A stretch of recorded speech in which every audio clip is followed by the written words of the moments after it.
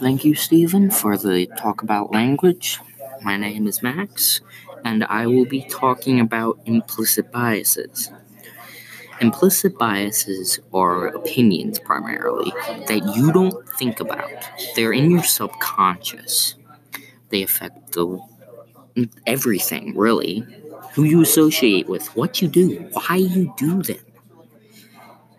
And you don't typically know they're there. The only way you can figure out an implicit bias is there is if you take a moment and really reflect on yourself.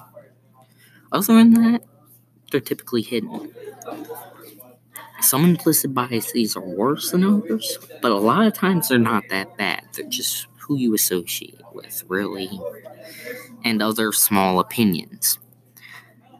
Implicit bias can be broken down into really 4 reasons why they're there. And then there are other reasons that may not fit into these.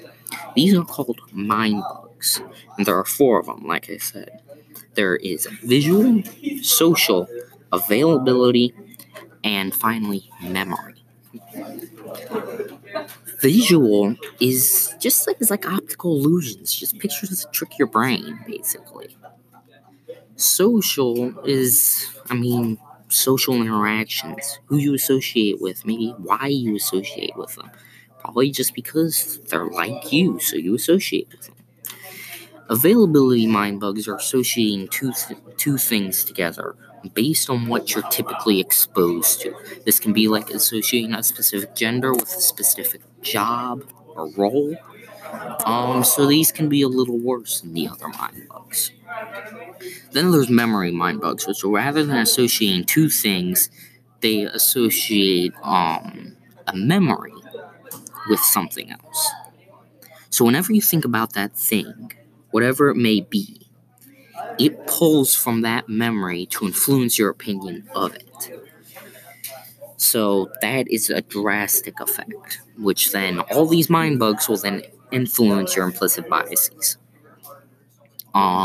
These implicit biases can be discovered and to what magnitude they are found at.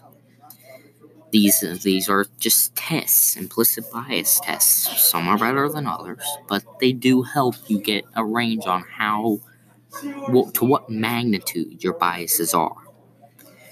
We will see this with my guest, Miss Canning, who is going to be taking one of these tests to discover the bias, and she's being interviewed by Peyton.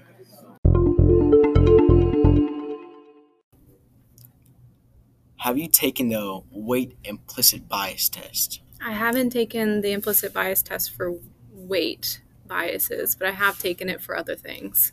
Okay. Do you think that you have any bias towards weight? If I were to sit and think, I would say no.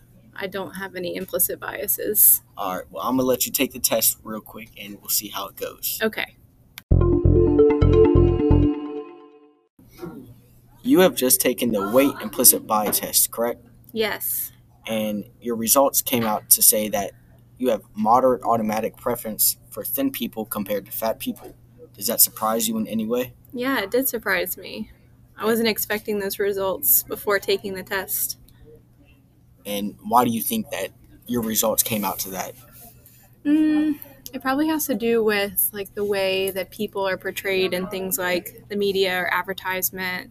Most of the time we see thin, fit people when companies are trying to sell us things or make us feel good about ourselves. So I'm sure that had something to do with me showing the preference for thinner people versus overweight people.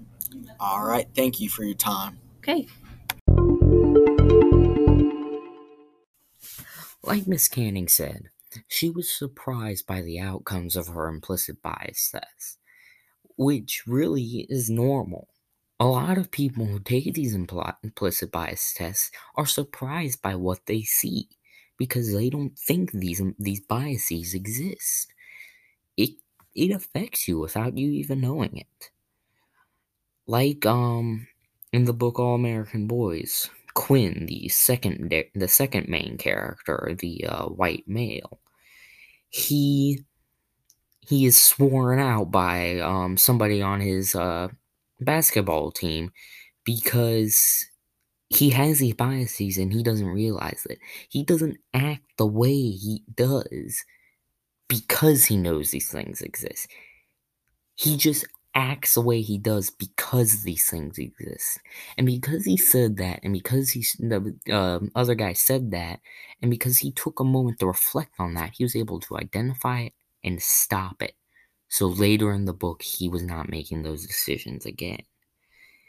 It really does take time and effort to fix these biases. But if you do, it changes you. And these things really do affect how you act. Mind bugs and all. Now, we will segue into Jacob Reynolds, who will be talking about the other form of bias, explicit bias.